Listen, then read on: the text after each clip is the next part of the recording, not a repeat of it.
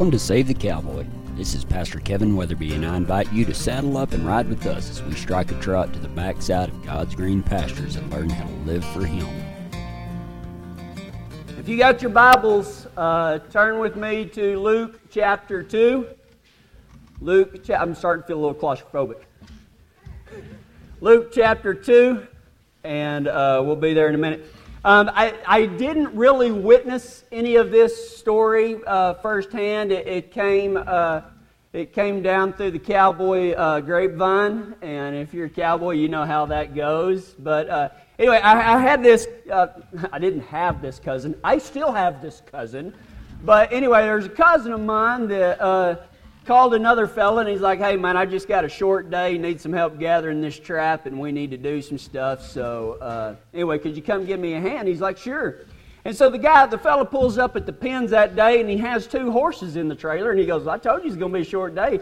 What do you do? Why'd you bring 2 horses?" He goes, "I got something to do with that other one after we get done." He's like, "All right." So anyway, they gathered up, and they went and did their stuff and everything. It was just the 2 of them, and they came back, and my cousin was doing some stuff over here. And when he came back to the trailer, he noticed that there was the biggest, ugliest horse that he had ever seen in his life was tied inside his trailer. He goes, "Where'd that horse come from?" He said, "That's the other one that was in my trailer." He said, "Why is he in my trailer?" He said, "Because you want to buy him from me." My cousin said, "No, I don't think that I do." And he goes, "No, you do. You just don't know it yet." And he said, "I know you're getting ready for your fall works and everything." And he said, "I'm going to see you next weekend because I'm going to come down there and help you. But Monday through Friday," he said, "I want you to take this horse and I'll make a deal with you." My cousin said, "Okay, what's the deal?" He said, "You ride this horse every single day. And if he ain't dead by Saturday, you have to buy him from me." Now you have to, my cousin, he's about my size, 6'2", 280. The internet makes me look smaller than what I actually am.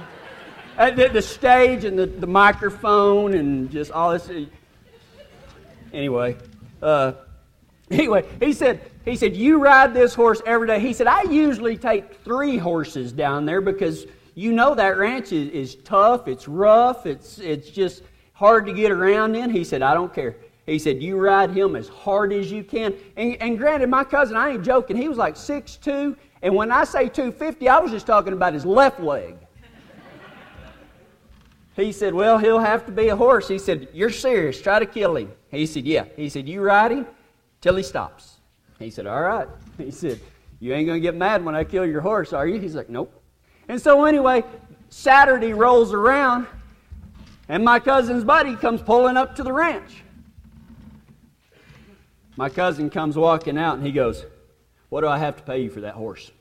He said, "Do you like him?" He said, "I have never seen..." He said, "Usually I bring 3 horses whenever I come up here." He said, "I bring my showy horse, and he's all papered and everything. And if I remember right, that horse's name was Bluebell Vanilla Bean's Dream, Decadence or something like that. That's how people name horses these days. Or maybe I just want some ice cream. That could have been it this morning. Christy's gone, so I've been living on pizza and ice cream. For dessert, Coke floats." He said, "Usually I have to take my showy horse. You know, he'll do anything. He'll climb up the mountain. He'll open the gate. He'll count when the cows go through. Man, this horse is shiny and nice." And he said, "And then I've got a horse that I just use for the pen work. He's a cutting horse. He won't let anything by, man. He's good." And he said, "And then sometimes I just take my old head horse whenever I go team roping." He said, "I usually take him because he'll always put you in the right spot at the right time." He said, But crud," he said, "I don't need any of those 3 because this one's tougher than all of them put together." He said, "I ain't never seen a horse that was as rough and as tough and made out of the right stuff as that horse was." He said, "But you'd never know by looking at him. Had a big old Roman nose, and just like the strawberry roan, ears touched at the tip. It wasn't something you was going to win nothing on unless it was maybe one of them freestyle reining clinics where you dress the horses up. You might win on that one." So he got one. He got this horse. He paid him $2,500 for the horse. which that's about the going rate down there for a steady ranch horse and stuff like that. So anyway, what I'm going to talk to y'all about today, I'll tie this in just a minute. In Luke chapter 2. Luke chapter 2. Ouch. Somebody come read this. Not really. Luke chapter 2. Starting in verse 1. This is the story of Jesus. Mark and John, the Gospels of Mark and John, don't even record the birth of Jesus. Matthew talks about it somewhat. But Luke, the physician, gives us our greatest account of Jesus' birth. He says, in those days Caesar Augustus issued a decree that census should be taken of the entire Roman world. This was the first census that took place while some guy was governor of Syria. That's what it says. My version says some guy. And everyone went to his own town to register. So Joseph went up from the town of Nazareth in Galilee to Judea to Bethlehem, the town of David, because he belonged to the house and line of David, and he went there to register with Mary, who was pledged to be married to him and was expecting a kiddo. Mine says kiddo. While they were there, the time came for the baby to be born, and she gave birth to her firstborn, a boy. She wrapped him in clothes and placed him in a feed trough because there was no room for them in the inn. And there were some cowboys living out in the fields nearby, keeping watch over their herd at night. And an angel of the Lord appeared to them, and the glory of the Lord shone around them, and they was spooked. Some versions may say terrified. Mine says spooked. But the angel said to them, don't be scared. I bring you good news of great joy that will be for all the people. Today in the town of David a Savior has been born to you. He is Christ the Lord. This will be a sign to you. You will find a baby wrapped in clothes and lying in a feed trough. Suddenly a great company of heavenly hosts appeared with the angel, praising God and saying, glory to God in the highest, and on earth peace to men in whom his favor rests. When the angels had left them and gone into heaven, the shepherds said, the cowboys said to one another, let's go to Bethlehem and see this thing that has happened, which the Lord has told us about. So they hurried off and struck a long trot and found Mary and Joseph and the baby who was lying in the feed trough. And when they had seen him, they spread the word concerning what had been told them about this child. And all who heard it were amazed at what the shepherds said to them. But Mary treasured up all the things and pondered them in her heart. The shepherds returned, glorifying and praising God for all the things they had heard and seen, which were just as they had been told. Nearly everybody has heard that story, the Christmas story of the birth of Jesus. But there's a question that was gnawing on me as I was telling my wife. I was like, I ain't got a clue what I'm going to preach about at that Christmas service. There's going to be a bunch of people there. I don't know. And she said, well, it'll probably be the thing that you least expect. And sure enough, it was. Because I've got a interesting thing to say about that Christmas story. The interesting fact is that only 7 verses out of those 20 that I read, only 7 verses are not about the cowboys that the angel told. The first 7 verses just kind of lay the scene, and then the angel goes out there to where the cowboys are out there with their livestock in the middle of the night. And an angel of the Lord appears. Wait a minute. Did he appear to the cowboys? Or why didn't God send an angel to tell them preachers about it? I mean, he could have zapped right in there to the old synagogue and had a whole passel of priests and everybody else that knew about God a lot. He could have said, the Messiah, the Christ, the one that can take away your sins forever, the one that y'all been waiting on, hunkered down, he's here. He's right over there. Why didn't he do that? Why didn't he go to the showy Pharisees that had their big clothes on and their fancy stuff? Why not the dependable priests that made the sacrifices each and every day when people would bring them in? Why didn't God go to them? Why didn't He go to the church? Why didn't He send the angel in there? Why in the world would the only people that God would send an angel to that the Bible records is a couple of cowboys on night watch? And why in 20 verses explaining the birth of Jesus, so there are only 7 about that, And if you do the math, that leaves about 16 verses. Right? No? Okay. That was funnier in my notes. Y'all must be new here.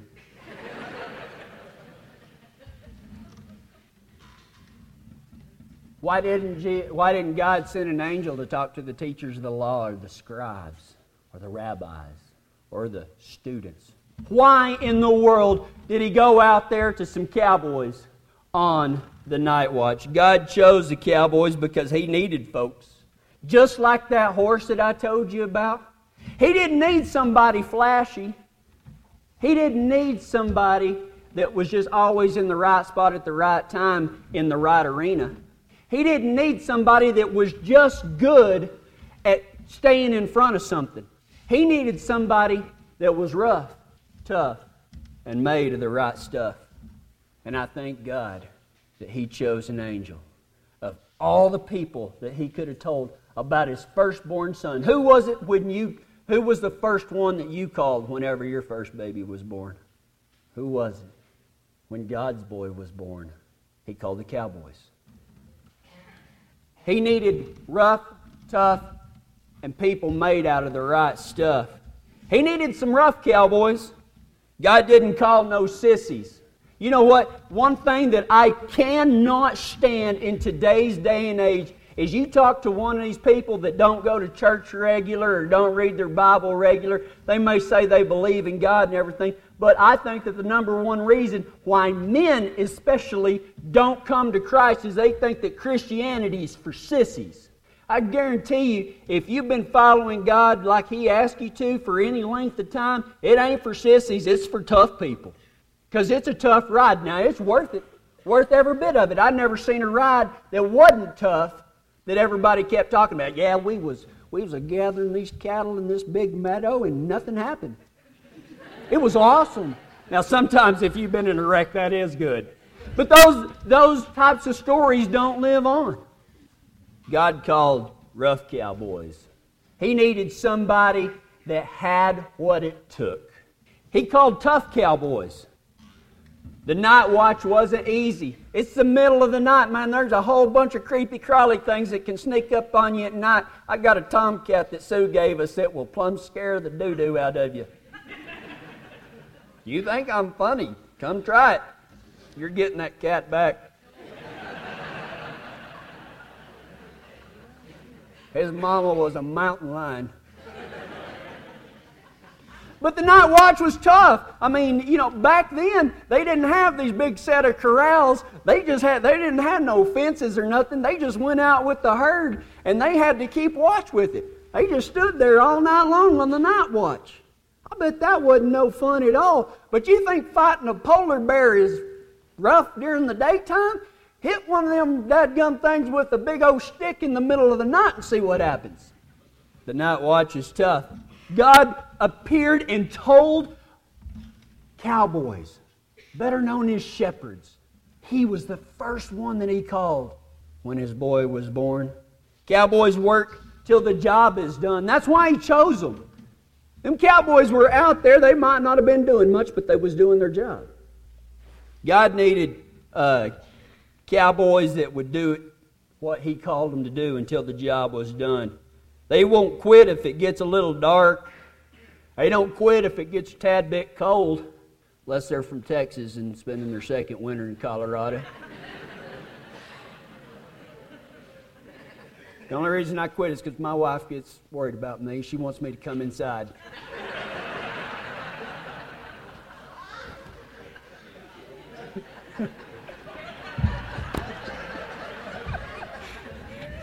Y'all are awful. But cowboys don't quit. Except when it's windy. We don't like wind. I think we'd rather have the hot and the cold than the wind. Wind just makes you mad. Not really. Sometimes you just got to go out there and get it done, and it doesn't matter if it's cold. It don't matter if it's hot. It don't matter if you're tired. I know a cowboy last night that had to get up every 2 hours to check on an animal that he knows probably not going to make it, but he did. That's what it is. That's why God went and told cowboys about His firstborn son. He needed men like that, not men that walked around in their fancy dresses and their big hats talking about how holy they were. God needed men of the earth. He needed real men. They didn't stop until the work was done, unless there was a team roping or a ranch rodeo. Oh, but that's beside the point. God needed men that were tough enough for the task at hand. He did. He needed men that were tough enough for the task at hand. And although it is not said in the Bible, I can guarantee you that they did not put lotion on after they got out of the shower.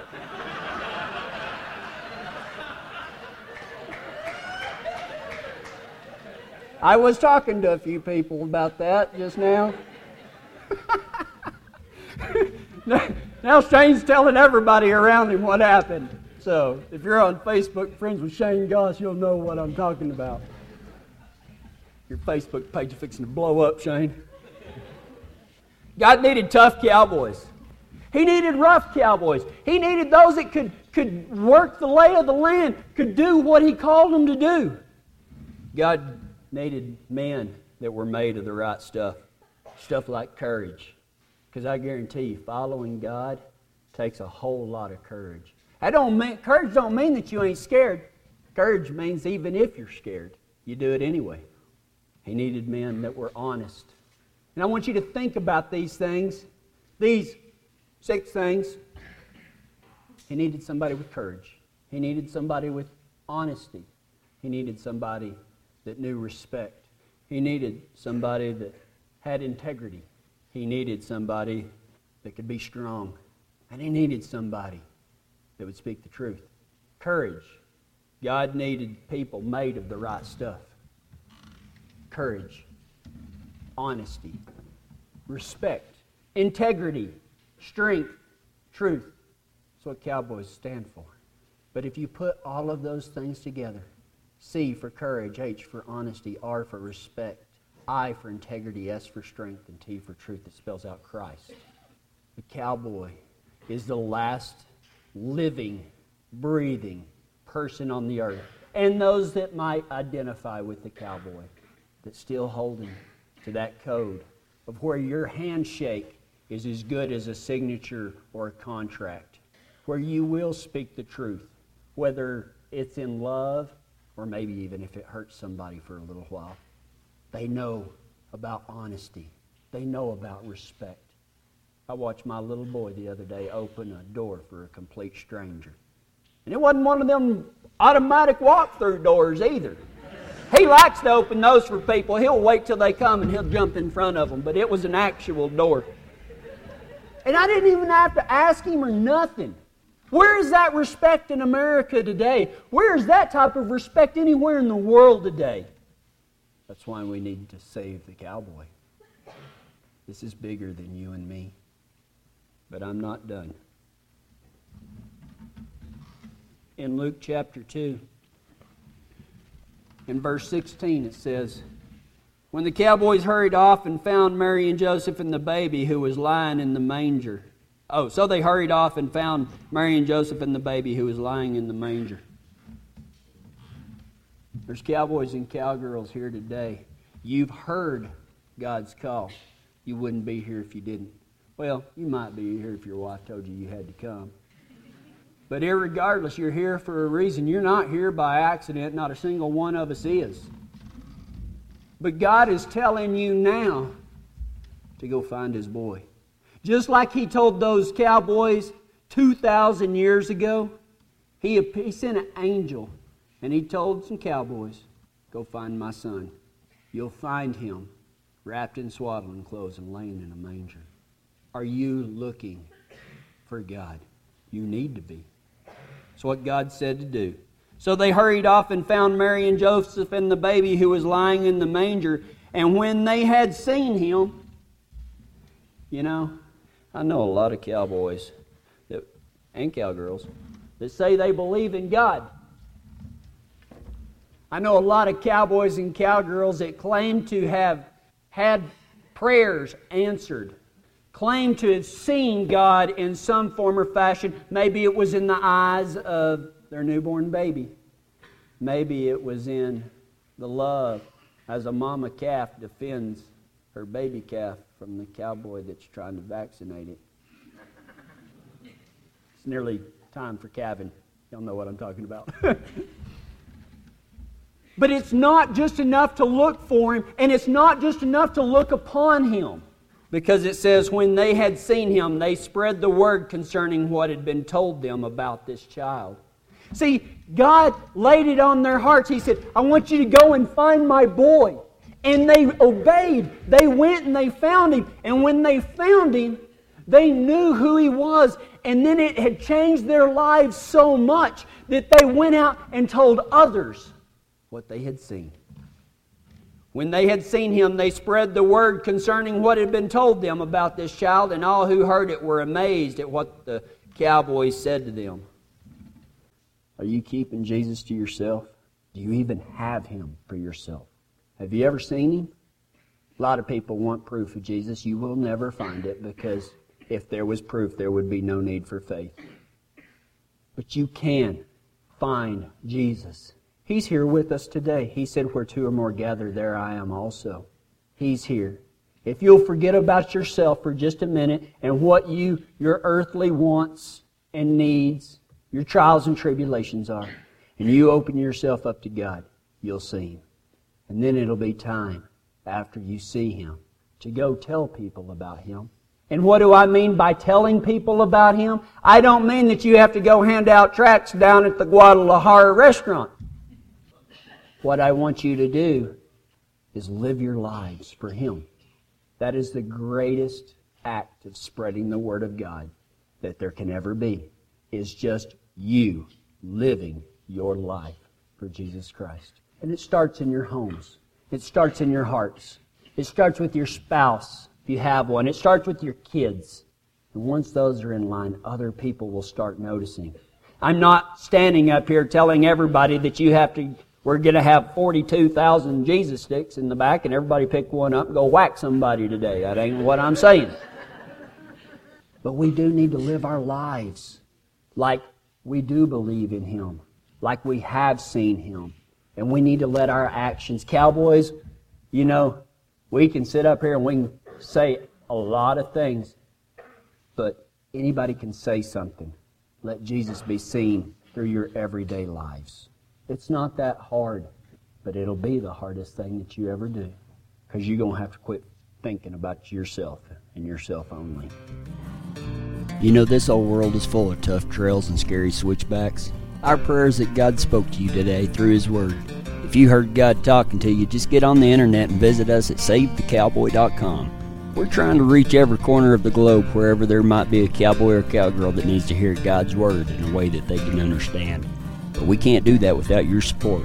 You can become a saddle partner with us at our website, www.SaveTheCowboy.com, or contact us at 303-621-0133. Get out there and do what God's telling you to do. This program was brought to you by Western LLC, facility development for the oil and gas and aviation industries across the western United States. Reach them at westernllc.net. Also by the good folks at Integrity Auto Repair in Kiowa, Colorado, and Comanche Creek Enterprises. Contact them today for no-till drilling and burrow and rodent control.